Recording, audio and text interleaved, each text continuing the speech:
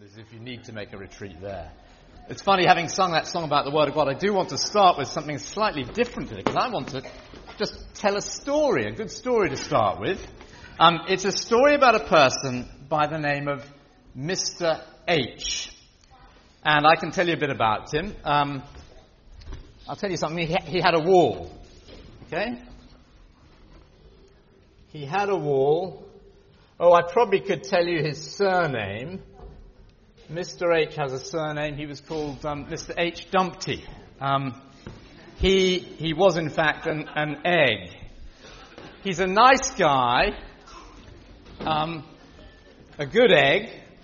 But he's not a very clever egg, because he did something which you'd sort of think an egg would not do this. He actually sat on the wall. And I'd have thought that if you're an egg, that's the one thing you don't do. Well, he sat on the wall, and it wasn't great. He wibbled, and he wobbled, and then, of course, he fell off and broke. And I need some scissors. Excuse me, I'm doing something important here. You're interrupting. This is fine, isn't it? It's okay to do this. It's a good story. People like this sort of thing. You're saying you don't like my artwork? Come back, Maria. This is fine. Come back. Can you go and get her, Liz? Welcome team usually go out if somebody leaves a gathering like this. Just see if you can fetch her back in, because they'll be okay. It's fine. Okay.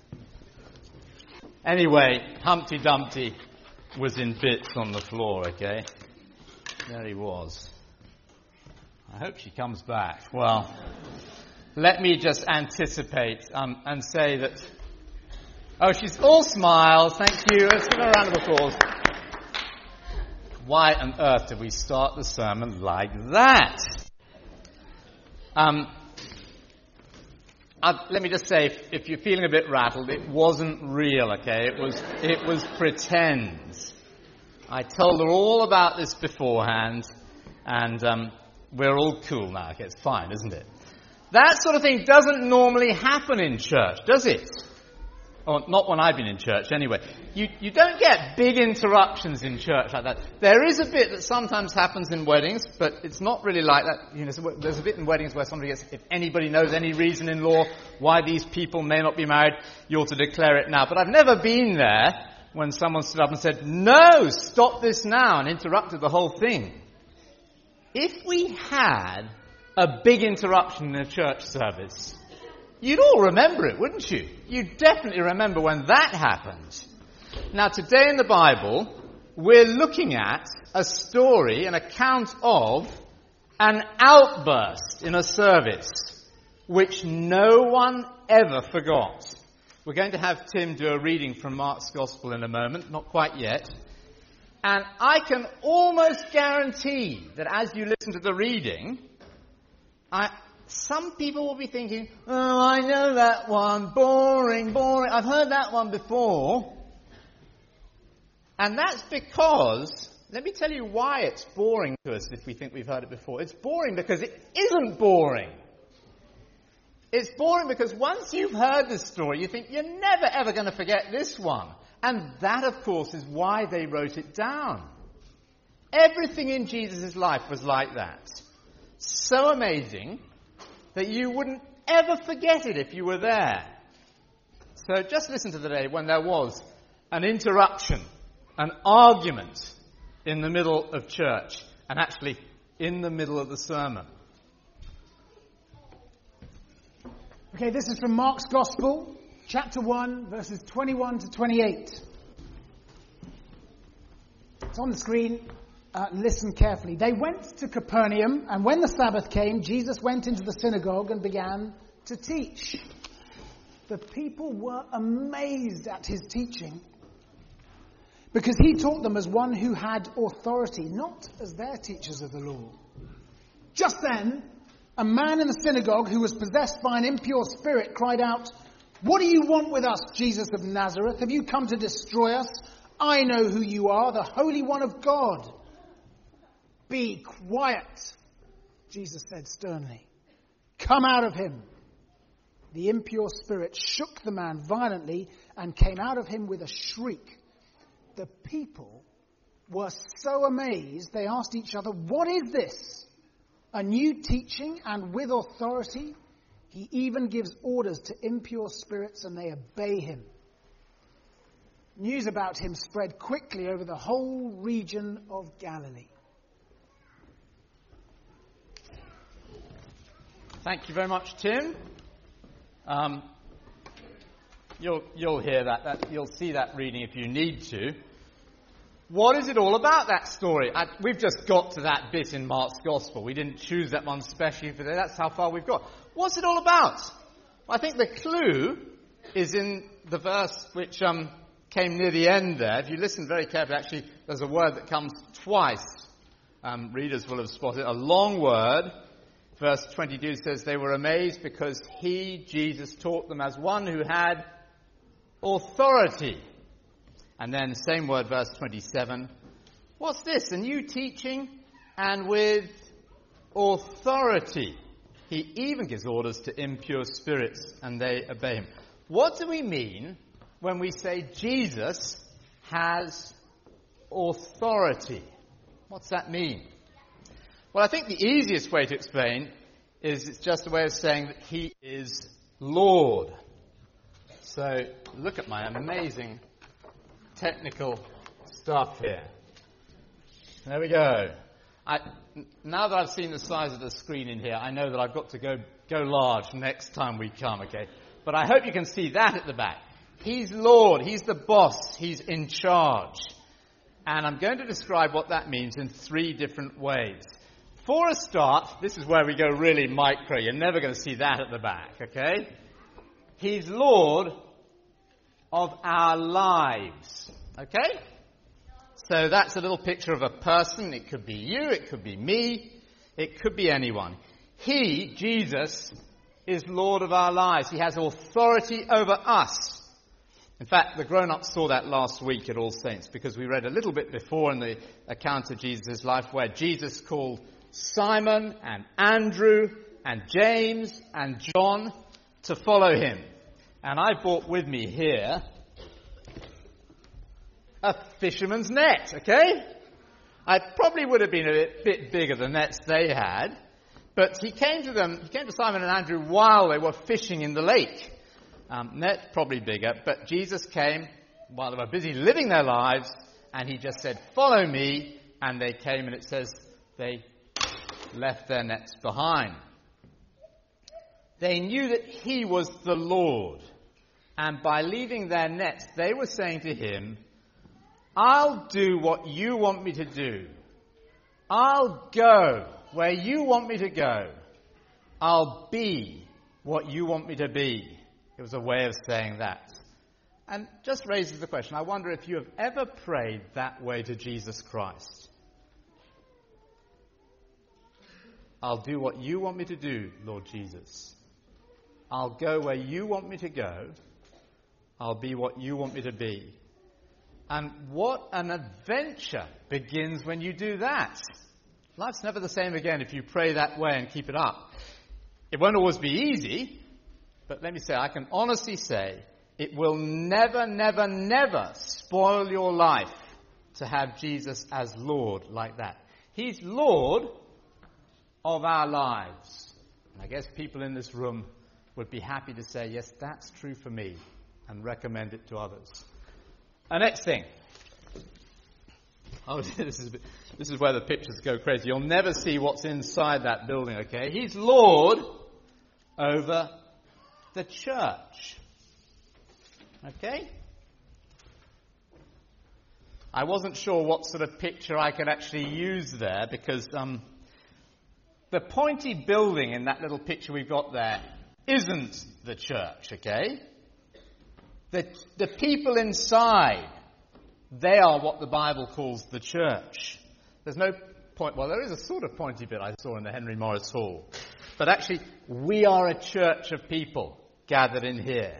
Now, hang on, somebody's saying, where does it say anything about church in that reading we had that Tim gave us? And you're right, it didn't use that word at all.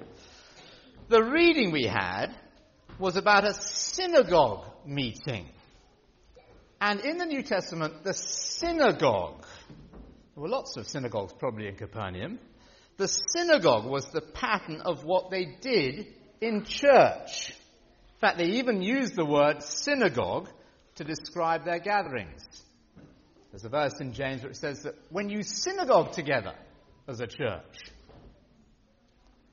Isn't it interesting, if you think about it, that Jesus Christ went so often to his equivalent of church?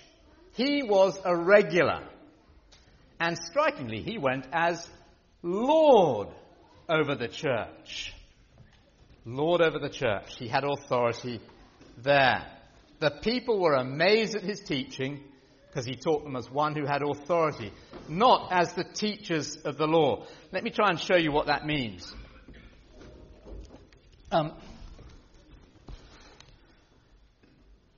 The teachers of the law were very, very knowledgeable, but it was almost, you could say, a book knowledge.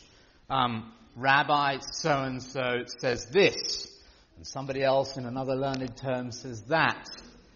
And it was about as interesting as if I was to stand up here with my special academic hat on.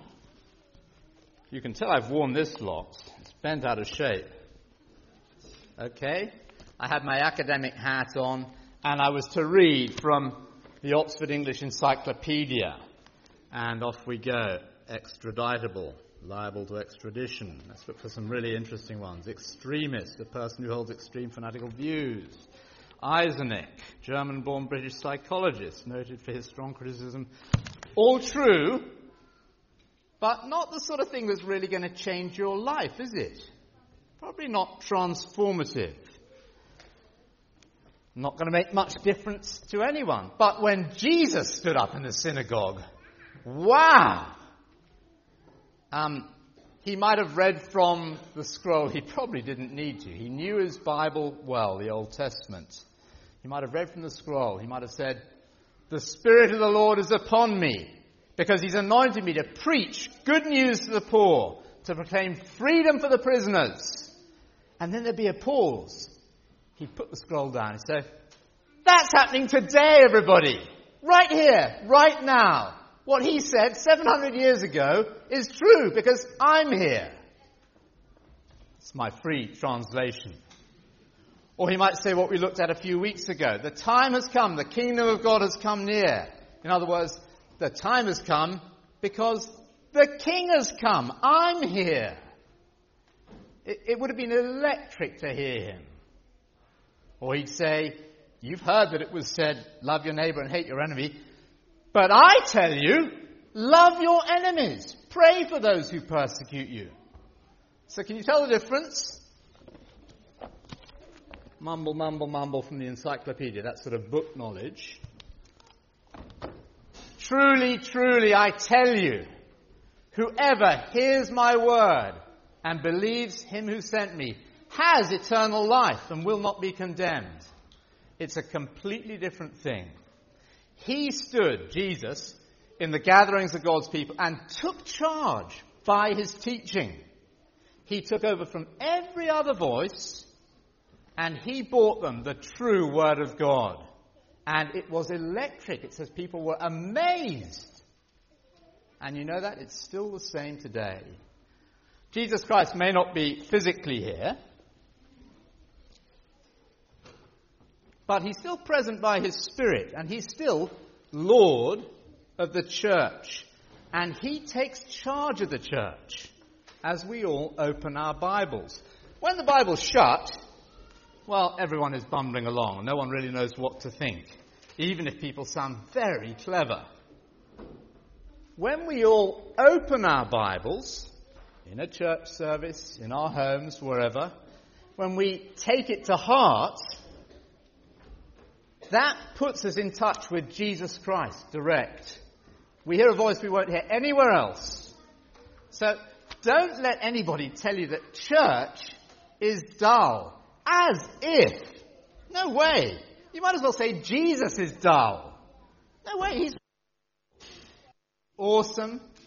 He's authoritative over the church. Now, one last heading. He's Lord over the devil. And my art was challenged here. I couldn't really do a picture of the devil. If you're thinking that he probably wears a red boiler suit and has a pointy tail and fork, think again. Here's my best attempt, okay? Okay? You see what that is? Maybe it'll help if I just do this. Sorry with the buzz. Okay? I am a very strong man. I just want to get that on record. I hope the sermon is recorded. I hope we all know. I didn't pose for hours in front of a mirror to get that arm right, but I could have done. Anyway, sorry. What am I on? Where am I in the sermon here? This is really interesting, okay? Here's the deal. Jesus has one description of the devil. He says he is like a very strong man. The devil's like a very strong man, a superhero gone wrong. He's powerful. And he can do a lot of harm, like the harm he'd done in messing up the life of the man in our Bible reading today. He's powerful. But Jesus is Lord. He is more powerful still. Much more powerful. Lord over the devil. He'd already fought off the devil in the desert when he was tempted for 40 days. Then in this moment in Capernaum, he threw the devil to the floor again. And you remember, actually, it wasn't all that hard for Jesus in the story. Grown-ups, I can say this, the movies get this wrong. They always have the vicar in the sort of devil sort of exorcist film. They have the vicar holding up a cross or holding up a Bible, and the vicar's sweating in his robes, and he's saying lots and lots and lots of magic words.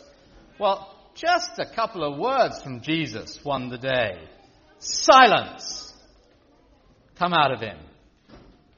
And the devil's power was broken. Amazing. And in 3 years it would be game over, because when Jesus died on the cross, he took our sin on himself so that we can be forgiven, which is wonderful. And in doing that, he dealt with evil and he defeated the devil. So when it seems like all hell is breaking loose, as it sometimes does in our lives, remember the cross. Remember that synagogue in Capernaum. Because with Jesus in charge of you, you are absolutely safe. He is stronger than the strong man. He's Lord over the devil. Now, I'm pretty much finished today.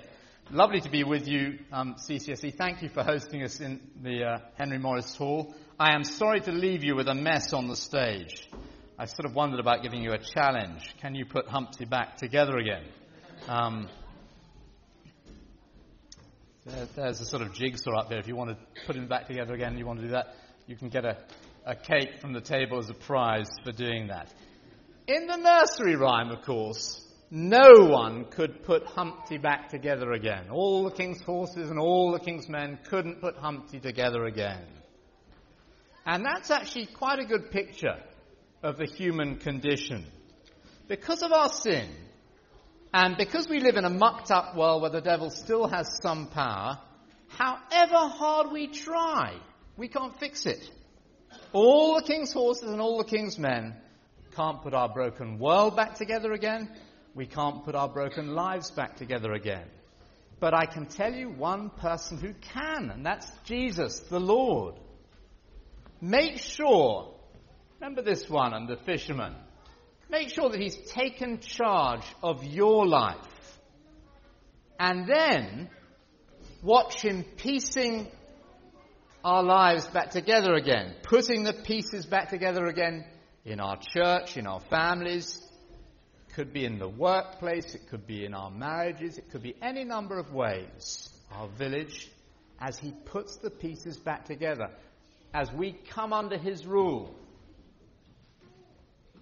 It's an amazing thing, the difference it can make, that he in a way no other force can as Lord in our lives.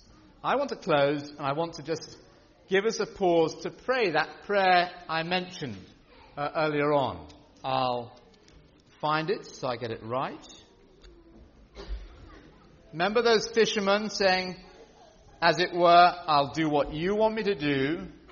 I'll go where you want me to go. I'll be what you want me to be.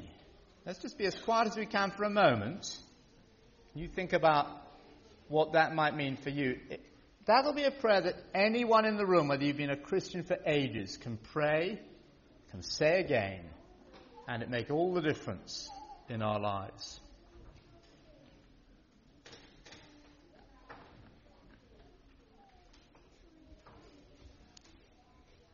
Jesus is Lord. Lord, we want to acknowledge that and bow the knee to you again. Maybe you can just say quietly under your breath, thinking about the week ahead or your situation at home, in the workplace, these words quietly. I'll leave pauses so you can echo them. Lord Jesus, I'll do what you want me to do.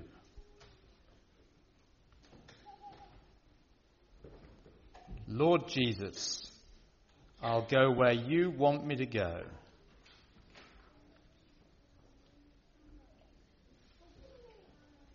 Lord Jesus, I'll be what you want me to be.